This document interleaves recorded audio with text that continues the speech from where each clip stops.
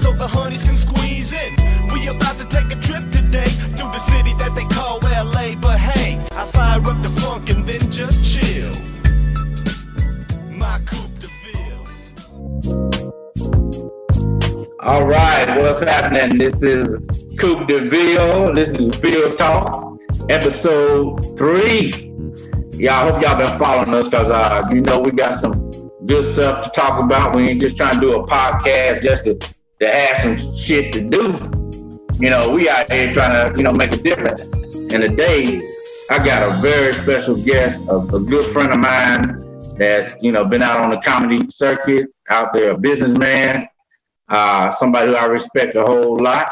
And we just gonna let it rip. But I guarantee you, by the end of our presentation, you're gonna have some action steps. It's gonna be some things that we can all do as a people to get ahead. We ain't just wasting your time, but we hope you have fun in the meantime. But y'all talking about right now is actually I want him to introduce himself. I just call him Carl. I usually say Cali Cal because I'm thinking about California. Hopefully y'all can just be audio, because if you look at video, he might not look like he deserves it. No, I'm just kidding. My man, go ahead, man. Introduce yourself. Tell me a little bit about yourself, man.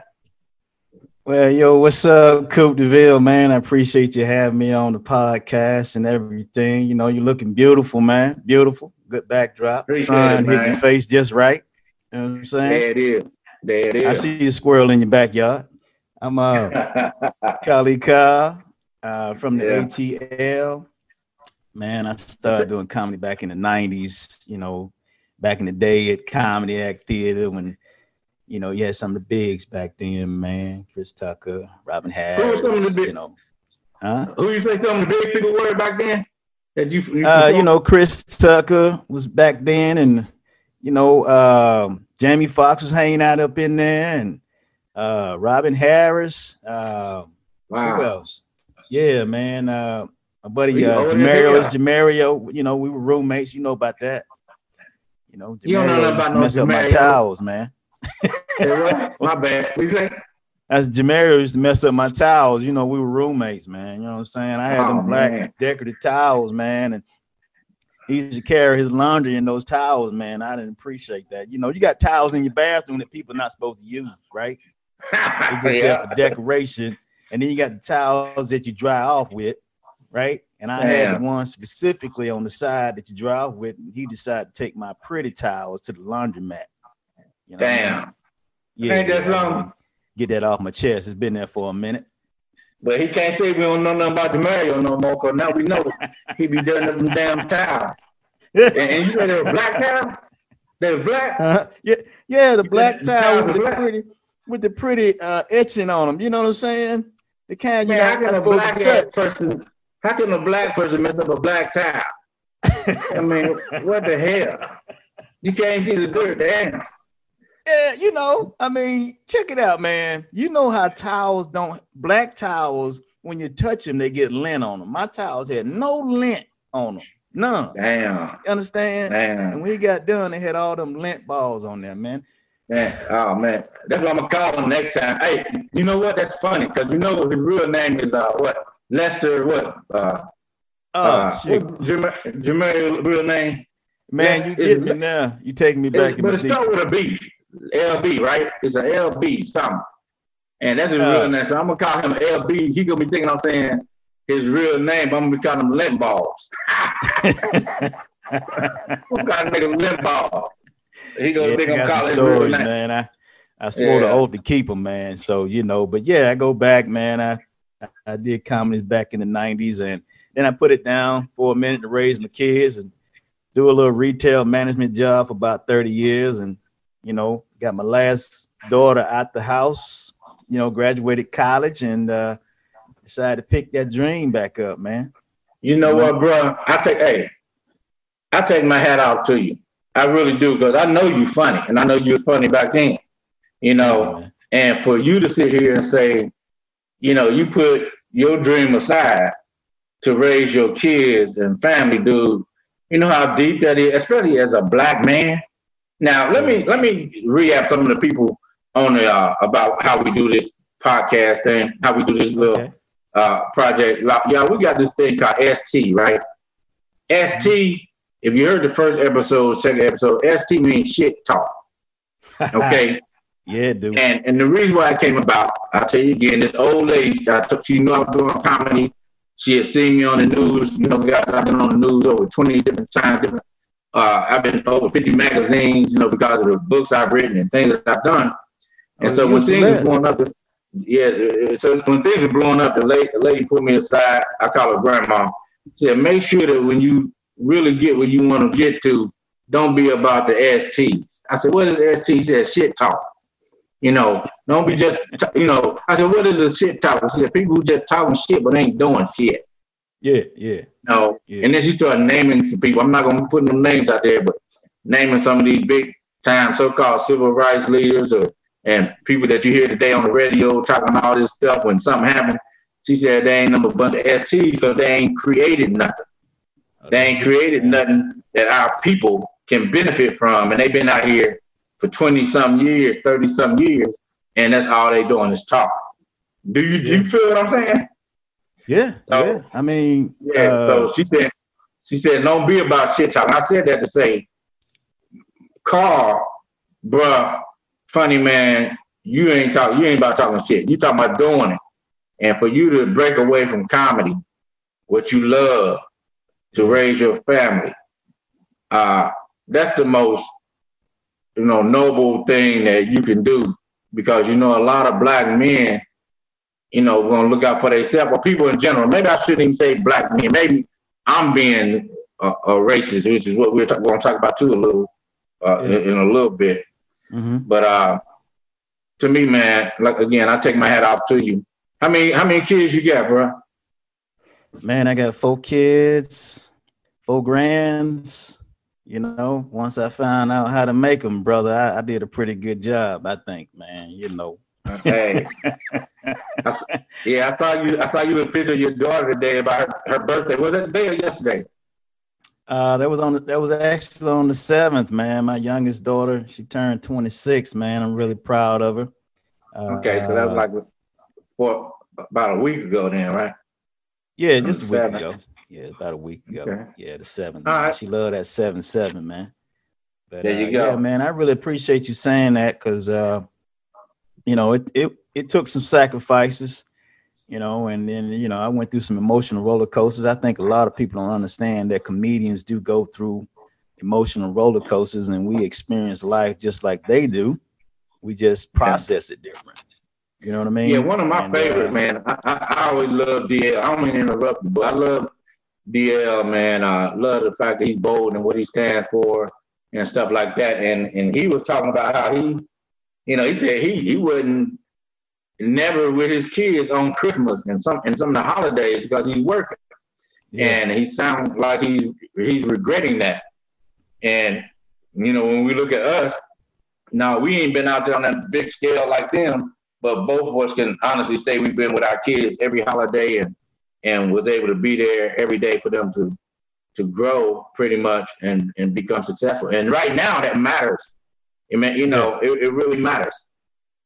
Well, it's important, man. I remember, you know, as a retail manager at Home Depot, man, I was the one responsible for answering the emergency calls. And I got an emergency call on Christmas Day one time, man, and had to answer. And I worked like an hour away, right? So my kids had to wait till I got back, man, before they opened their gifts. And that was just a sad situation, walking in the door, looking at the kids, sitting on the couch, like, Dad, you know, what's up? It's Christmas.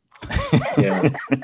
Hey. You know what I mean? But at least you was able to be there, and I know they appreciate that. So to all the black men out here, you know, don't neglect your children, man. Go out of your way to be there, and I hope that a lot of parents, women out here, will understand the importance of that too. You know what I mean? See, fortunately, you married, right? Yeah. You still married? Yeah. Okay. Yeah, man. I'm still married. See, for me, it's been 26 years. How many years you been married? Well, I had a split, man. I had a previous marriage, you know. All conclusive. All in your business, man. Oh, it's conclusive. You know, I'll tell the truth, man, because, you know, part of being married and then not married and then married again, you got that child support in there. that's part of taking care of those kids. You know what I'm saying? Yeah. Not just the child support, but you got to leave your children tips. You know, yeah. if you're gonna tip somebody at the restaurant. How many kids? How many kids you had with your first wife? Oh, we got 2 together, man. You know. Was she one of them type of women who wouldn't let you see the kids or what? No, well, you know, some of them use it as a strong arm, you know, as leverage, but it happens that way, you know, and that's okay. Eventually, what happens is kids know your heart, man. If you got a good heart, your kid's gonna stay connected to you. You know, nobody can take them from you. Yeah, that's right. So you got to put something in. But I'll tell you something, man. I don't think it's okay. I know you probably just saying that whimsically, just saying that's okay. I don't think it's okay for women to hold their kids hostage or hold them over their dad's head because of whatever they have gone through. You know, let that be your mom and dad, y'all relationship. Don't put them kids in there, man. They definitely need both parents, and unfortunately, that's a rarity in our community. Yeah, you know, and I think it ties into what we see today. You know, what we see today with Black Lives Matter, with the marching and the protest and all this stuff that's happening, man. I did a little study the other day, and it was talking about how I think 80% of these black males who've been shot by police come from single-parent homes. 70% was in prison, have been in jail or in prison at some point. So you kind of ask yourself, what would it be like if they, just because they're single parent don't mean that the father wasn't in their life, but I would gauge to think that they probably didn't have a strong man in their life. Yeah. So by you saying you've been there is very important. And that's why I say I don't think it's okay. So. Well, on the personal side, man, I was raised by a single parent. I had to assume the alpha male position early in life. I was just talking about this earlier with another comedian, that I had to grow up fast, man, and learn how to cook at a young age and do my clothes, everything to help mom out, because sometimes people just walk away, man. And there you are, you in charge and you're a leader at a young age, man. It's a lot of responsibility. And some of the guys in life can't handle that, man. Yeah, that is. And I'm glad you shared that. So we're going to go into this episode 3 segment of Veal Talk, which I really would like to call it, or we're going to call it Black on Black racism. Okay. Is there such a thing? Is there such a thing called Black on Black racism? I'm not talking about Black on Black racist, because as I studied this topic, I was listening to Michael Eric Dyson, a whole bunch of other people talk about Black people can't be racist. They can't, for whatever reason, and I'm thinking they're talking about Black people being racist towards white people, which is a whole nother animal. I'm not talking about that. I'm talking about, are there Black people out here that look at another Black person, and when they look at them or they look at that Black person, they automatically look at them and treat them less than they would a white person? Does that exist? Do you know of any situation? Yeah, I think it exists, man. I think it actually starts from, childhood, and it's when you look at the word racism, that's another way of saying division, man. I think that we're divided because of our differences, whether it be somebody living in a different neighborhood that might be better than yours, or whether it be the color of their skin, maybe they're lighter skin or darker skin. Tell me something. Oh, so you're saying with Black people is light skin, dark skin, that we kind of treat each other? It's not necessarily the skin color. I think it's just whatever that difference is that you feel like yours is better. I had a guy one time I talked to, man, and I was making a comment about my kids. My previous was mixed. She was Puerto Rican and Black, and my kids had, wavy hair and stuff, man. And I was just making a comment. I said, my kid got some good hair. And his son was there. His son had a tight box haircut, which looked nice, but he looked at me, man, and he bowled up and he said, "So what you saying, my son don't have good hair?" I'm like, "No, that's not what I'm saying. I'm saying that my opinion was my kids have good hair. And he says, well, you just said that in front of my son, and he gonna have a complex about how his hair look. I said, look, man, to me, good hair is having hair. I was bald headed at the time, like I'm bald headed now up under this hat. But I'm just saying that little bit of quick division or separation of him feeling like, okay, my son don't have this curly hair like your kid. So you're saying his hair is not good? You see what I'm saying? Just that quick division came in, man. So he felt, kind of disrespected. I tell you what, do you think he had a reason to? You think he should have said that to you, or should just act like it didn't happen? Well, I think, man, and I'm going to say this because I got all kinds of friends. I got, black friends. I got white, Hispanic, Indian, etc. And one thing I could say about Caucasian, you correct me if you feel differently. They ask a whole lot of questions, man.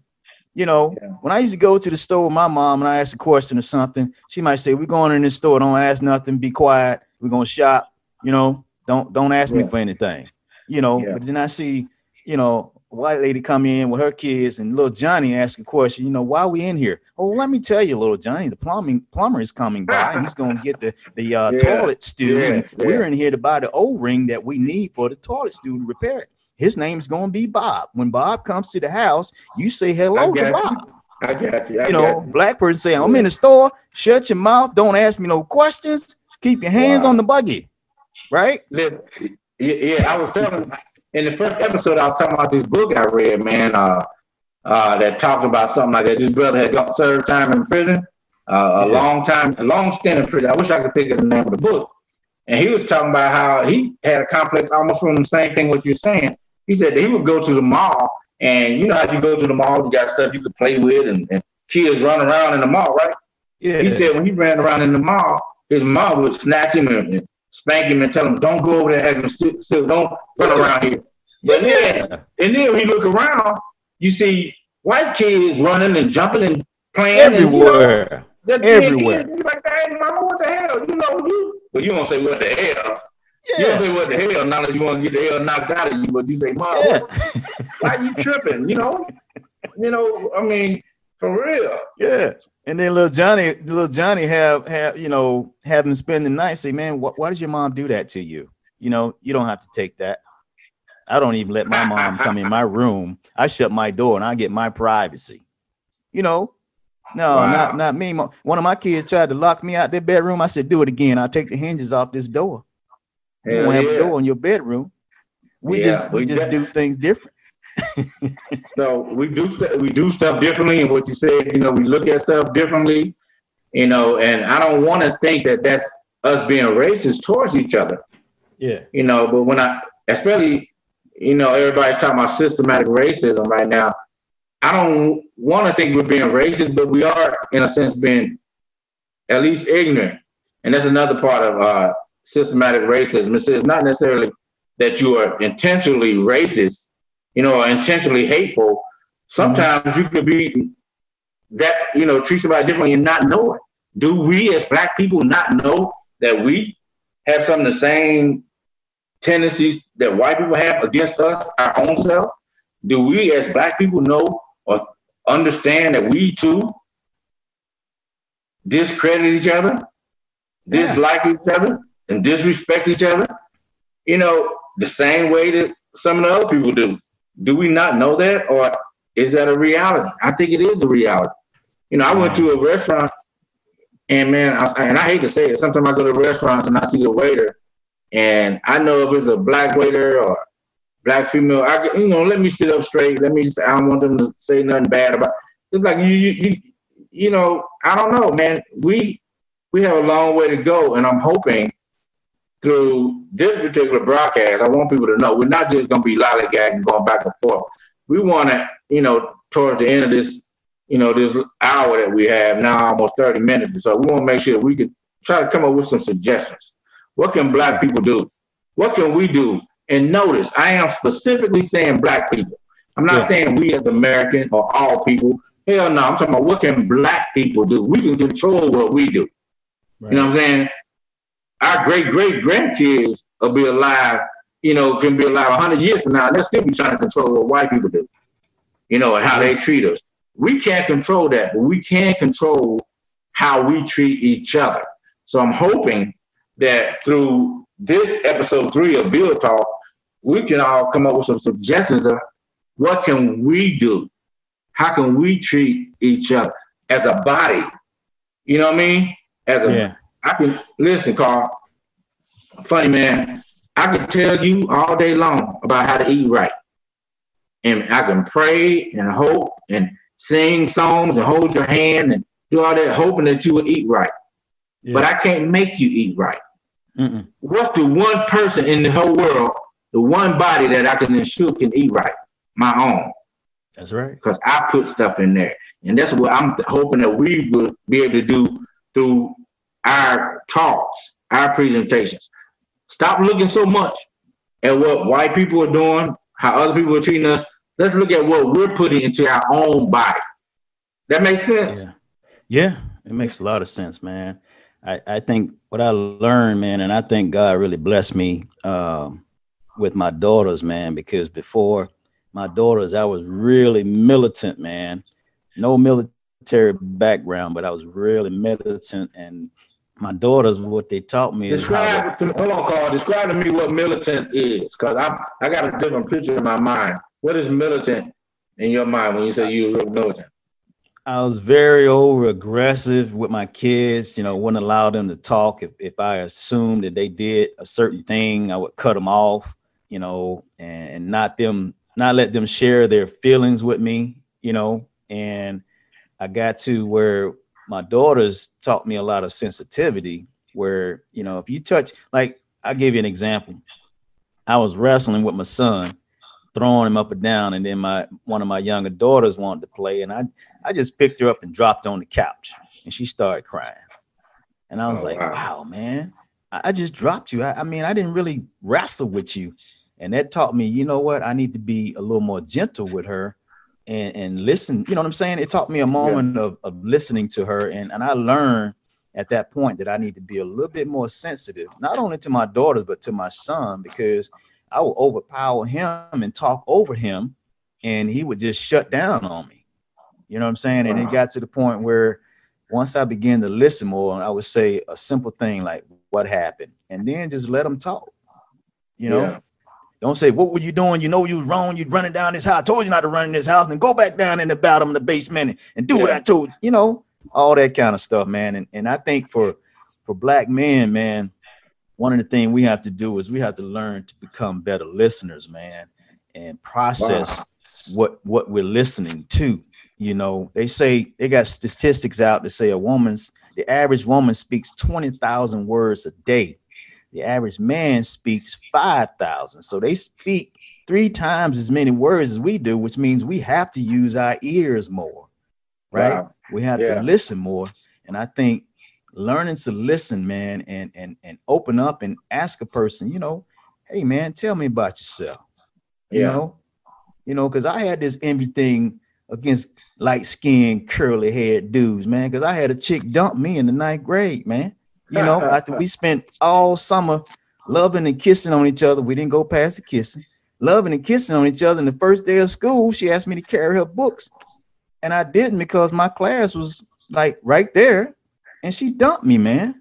And what the moral of the story was, it wasn't she dumping me because I was doing something wrong with the book. She dumped me because she had her eyes on that curly-haired dude. Oh, Lord. I had racism against curly-haired, light-skinned dudes, man. Oh, wow. Okay. You know what I'm saying? From that day forward, I was hating on dudes with curly hair, man. I was hating on these skinny, pretty guys, man. Even in comedy and going to auditions, I would see the pretty guys. Oh, they gonna get this audition. Hey, who said they were pretty? See, you saying light skin, curly head, then you said pretty. Hey, I saw a light skin, curly head dude look like a muskrat in the face. I'm just saying what the girls, how the girls it cornered me that day, man. And she had a support system to dump me, bro. Support system, girlfriends on the side. You know what I mean? Listen. Yeah. And I see what you're saying. There's a whole bunch of differences within our own race, and things that we have to handle our own self. Just imagine as a total race, you have to deal with what we deal with on the inside, but also deal with all the stuff that we get from other races. Because believe me, other white people who are really racist and don't like you, they don't care if you light skinned black, dark skinned black, or blue skinned black. If you black, you black. And people who have that animosity and disdain and hatred and racism towards us, basically they just put it all in a lump. You know, I'm serious. You know, so we got three ways. We got hatred within, because I'm gonna tell you. Look, let me tell you, when I first realized that there was a lot of racism, I hate to say it, for lack of a better word, I'm saying racism or disparities. How can I say? There's a bunch of disparities with our own races. When I went to Payne College in Augusta in the 80s, okay, coming from the Midwest, I go to Payne College. This is supposed to be a black school. It is a black school, HBCU. Shouldn't be no differences, none of that. White people treating you bad. You know, we all here. Yeah. But when I got there, it's kind of like what you said. You had those people from the city, then you had those people from the country. You had those people who were athletes, those who were not athletes. You had those really those light-skinned ones, those non-light-skinned. You had those who you knew had money because they had cars and dressed differently, and you had those who didn't have. So it was all this stuff that we was dealing with, and not saying that we disliked each other because of that, but we did know that there were some differences, you know. Yeah. So well, man, I mean, you know, to go through that's kind of different. I mean, when you look at the animals, man, like the lion, man, and you got the lion that's coming around, then you get another lion coming around. The lion can have a different mane, right? He can have a different color in his mane, but he's still a lion. And the initial lion is saying, "Hey, why are you around my lioness?" That's the thing. See, when they brought us over from the boat, bro, and they took these beautiful black people off this boat and put them on this soil, and those white women saw these beautiful black men. You understand what I'm saying? And they saw how sexy these beautiful black men are. And then the white guy's like, you ain't supposed to be looking at him like that. I know. It kind of backfired, didn't it?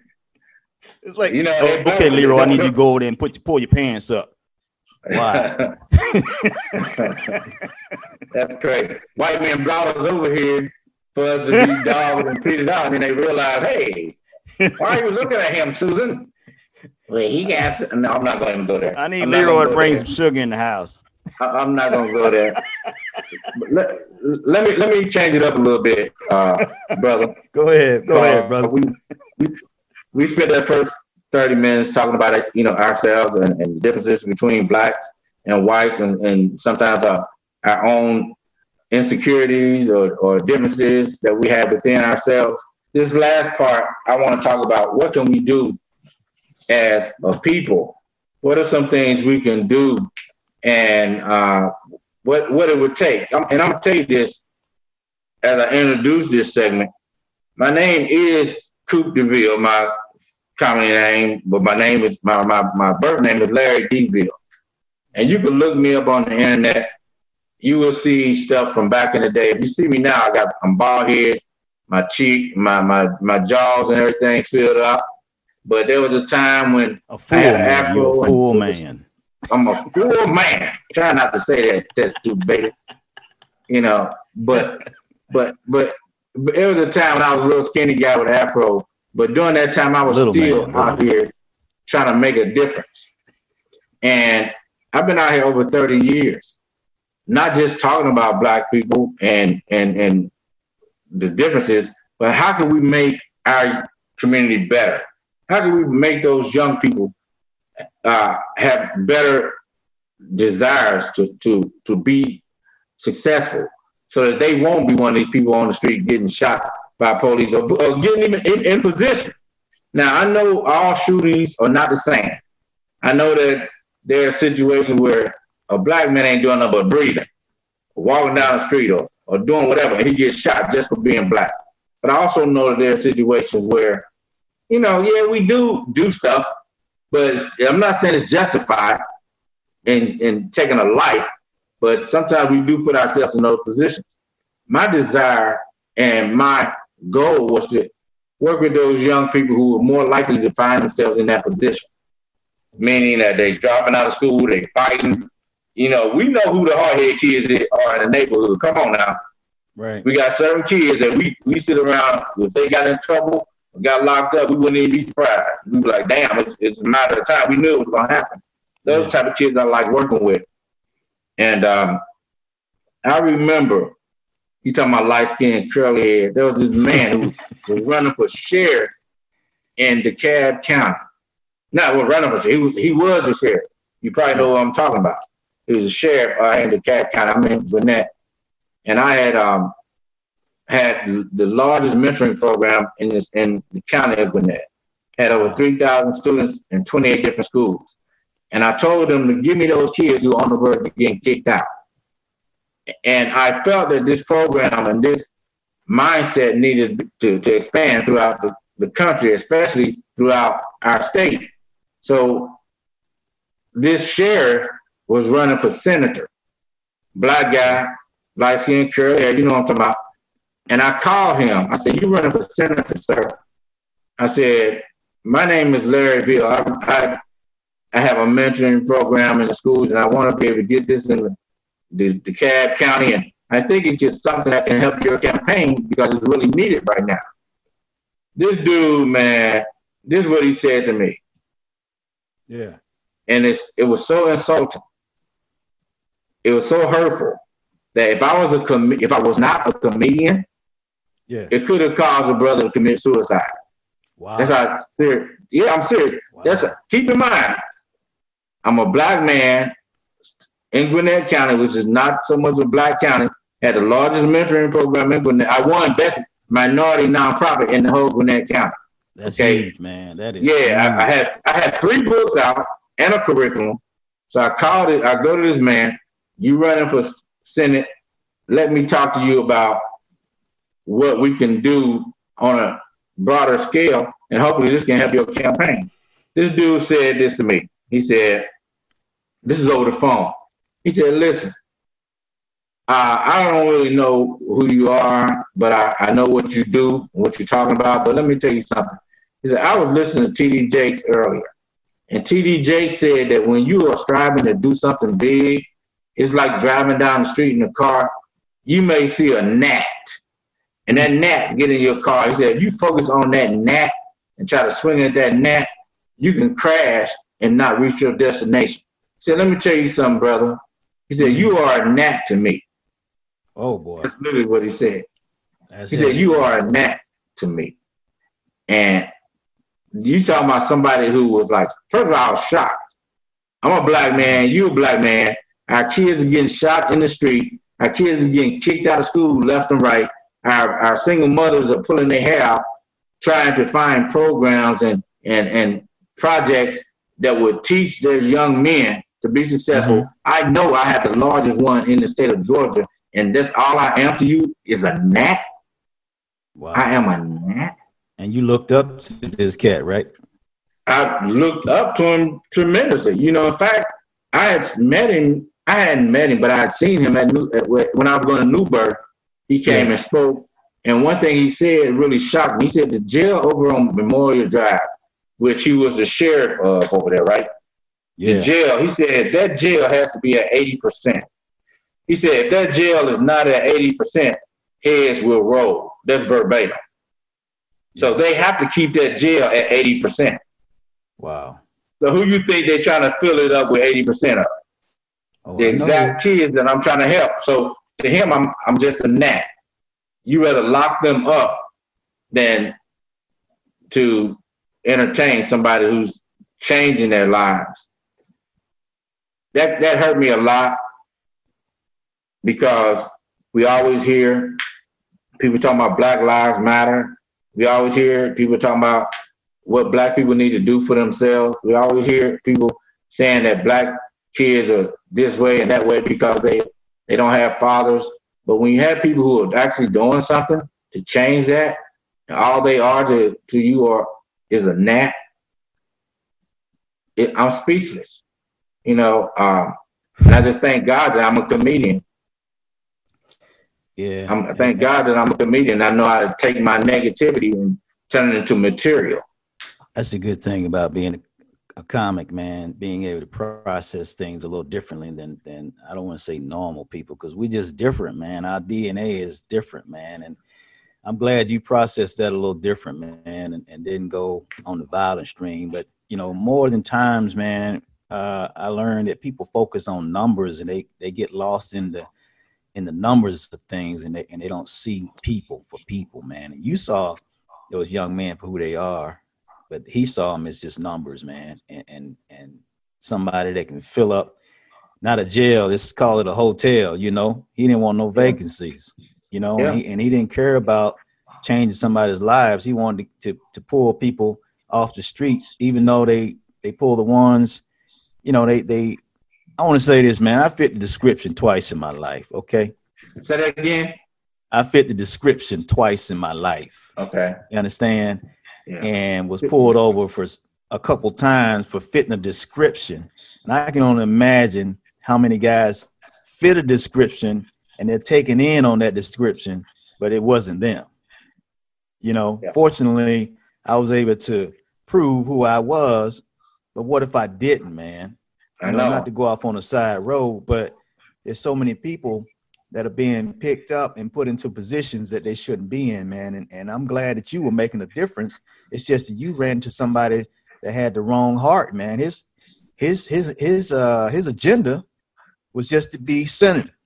Yeah. And his agenda was to get those numbers, keep those numbers that everybody wanted. Yeah. Don't focus on the other things.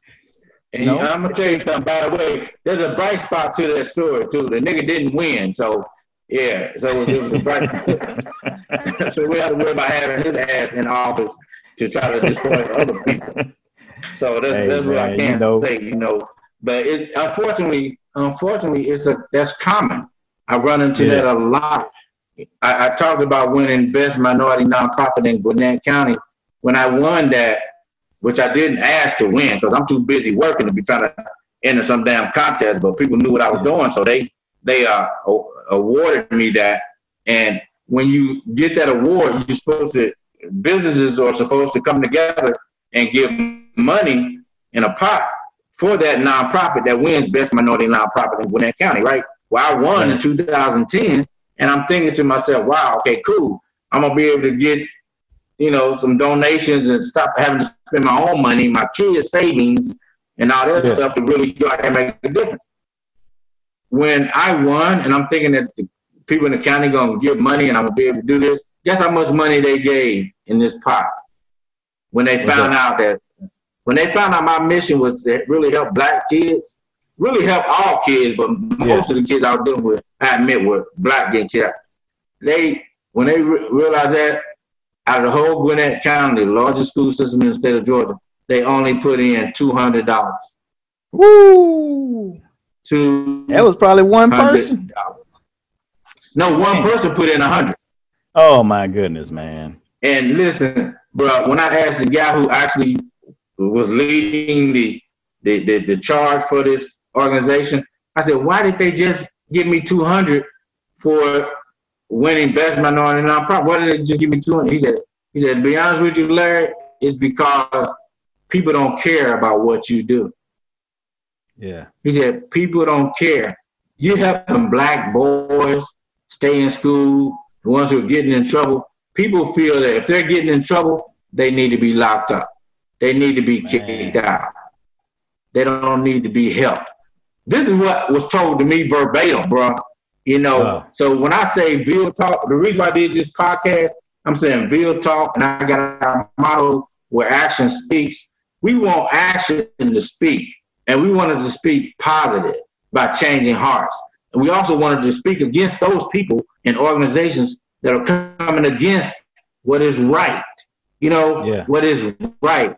Every child deserves to be supported, to be helped. Because ain't none of our ass is perfect. Ain't none of us did everything we were supposed to do all the time the right way. But yet we all have had who've been successful, have all had somebody who believed in us at some point and gave us a chance. Well, so why I'm the just hell happy that we're not pushing for that with these well, I'm just happy that you Go cared, ahead. man. That's the key word, care, man. When you said that they said these people don't care about what you do, man, that's the bottom line. Yeah. They got to care, man. And if you don't have someone to support you by caring, then it's just not going to be there. You know, the funds not going to be there. You know, it's like taking up an offering at a church. If people don't care, they ain't going to give, man. You know what I mean? Yeah. It's got to be, I And I'm mean, it's gonna a tell you, great cause. Go ahead. yeah. And I'm It's gonna a tell you great this. cause, man. First of all, by the way, Great cause. I'm still doing things. So if people want to go to my website, they can go to bigcusa.com, BIGCUSA.com, which is Big C Believing in Georgia's Children USA.com, because I'm not gonna let the naysayers and the haters stop me from doing what I know need to be done for our young people. So I'm gonna ask you something real quick. And again, I want you to introduce yourself, introduce your name, and tell me where can we find you on the internet and all that stuff. And then I'm gonna ask you a question after that. Okay. Yeah. Once again, man, I'm Carly Carl from the ATL. My Instagram is Carly Carl _ himself. How I got the name Carly Carl. When I first started doing comedy, man, I used to have this image of being like other comedians, you know, impersonating and acting like different people. And one day I had this moment, a prayer moment, where I feel like God changed my name, and Carly Carl means Carl E, and then Carl again means to be yourself. And what I learned when I met this guy, which is a producer over in South Africa, man. He's Zulu, and he said, "Hey, man, did you know that Carly Carl mean man who cries Christ?" It took on a whole different meaning for me. So I'm really proud to be not just a comedian, but a believer at the same time. Hey man, I love it, bro. You're gonna have me shouting out here in a minute. Yeah. I'm glad, man. Yeah. So we did talk about that. There's a lot of things that we hope that the listeners will go out and make a difference in their own community, in their own families, and go out and try to make some changes, knowing that you can do it. You don't need to wait on nobody. You don't need to have a group of people. You don't have to go out tearing out the community and tearing down stores and do all that. We know that God has placed us all here to do something. So look for that something that can help somebody else. So as we close, as we get ready to wrap up Veal Talk, I want to bring some current news to you, brother. Well, Larry, can I ask you something real quick, man? Do you know? Go ahead. I ain't got no money, though. Ask you something real quick. I'm just playing. Go ahead. If this guy, and I know you didn't say his name, if this guy thought that you was a gnat, I want to know what size truck was this nigga driving. Thank you. Yeah. Because you know you're a big dude, man, and I really appreciate as your friend, man, the fact that you didn't give up, that you continue to believe in what you're doing, man. Don't let nobody take your confidence, man. I believe in you. You understand? And I appreciate you, man, sticking your neck out for our brothers, man, and all the young men in the world and in Georgia. You understand? I appreciate that. And I'm going to be honest with you. I'll tell the guy, it's former Sheriff Tom Brown in DeKalb County. That's what I'm talking about. You already knew that. Yeah, right. So I'm not afraid to say that because it happened, you know, and I can prove that it happened because I got my phone and stuff together, but it happened. And what the brightest spot about that, I was so disappointed and I was hurt, but guess what happened the very next day? After he called me a gnat, I was sitting at home and my phone rang. Mm-hmm. When my phone rang, there was this guy who said, "Hey, Mr. Veal, my mama told me to call you and say thank you." And I'm thinking, you know, who the heck is this? You know, this deep voice I was not familiar with. I said, who is this? He told me his name. And guess what? He was a kid that was in my program like 6 years earlier. He was from Rockdale County. And he had gotten kicked out of school for doing some stuff with this girl and hanging out with the gangs and stuff. And he had come into my program. And the funny part about it, my program at that time was being sponsored by Bishop Eddie Long. Okay. Back in it was being sponsored by Bishop Eddie Long now. And watch this. Called me. Watch it. He called me and said, Mr. Veal, my mama told me to tell you thank you. I said, who is this? He told me who he was. I said, oh man, how you doing? I said, what you been up to? Because he was like a sophomore in high school when he got kicked out of alternative school and we had to get him back in school and counsel him for almost a year. And he told me, he said, well, since I left the program, I'm telling you what I'm doing now. She wanted me to say thank you because next week I'm going to graduate from Vanderbilt University with a degree in aeronautical engineering. I said, what? Black guy, he called me, man. And he just don't know. When he called me and said that, bro, all that nat talk, all this stuff that the dude said about me was wiped out the window, man. God bless me to see a greater picture. And I told him, man, I said, I appreciate you calling me because he's very bashful. And then I said, I also want you to know that I did what I did because of God, you know, but I also thank Bishop Eddie Long now because at the time he was going through that stuff. And I said, you know, be a bright spot in that situation. I'll never be the person that try to kick somebody when they're down or hurt somebody. I don't want to hurt nobody anyway. So yeah, I'm a nat one day and the next day. Proof is in the Yeah. So I really hope that we ain't boring people, man. When they call, man, if y'all listen to this podcast, man, check out Carl. Go to his Instagram. Go to my Instagram, comedian Coop de Veal, COOPDVEAL, on Instagram. Go to my Facebook, Coop de Veal, COOPD_VEAL, on Facebook, and just let us know what your thoughts are, your comments, any suggestions. Would you like to be on a future show? How can you add to help make this world a better place? What can you do? Because that's the key here. That's the key. We want to laugh and joke, man, but you know who made changes happen in this world? A lot of times, man, who use it when they use it, give like comedians are world changers, bro. Comedians can really go out here and because we can say stuff that other people are scared to say. Yeah. You know, we can say stuff. Use our voice the right way. So say it in a way that people are able to process and digest it, you know? Yeah. So in a perfect world, as we close out, this is one last, in a perfect world, what would your life be like? What would you do? What would you want to do? Changes and you want to make happen, whatever, in a perfect world, comedian Carl. You know, in a perfect world, and we're talking about across the board, every category. However you want to do it, just give me something briefly. We don't have a lot of time.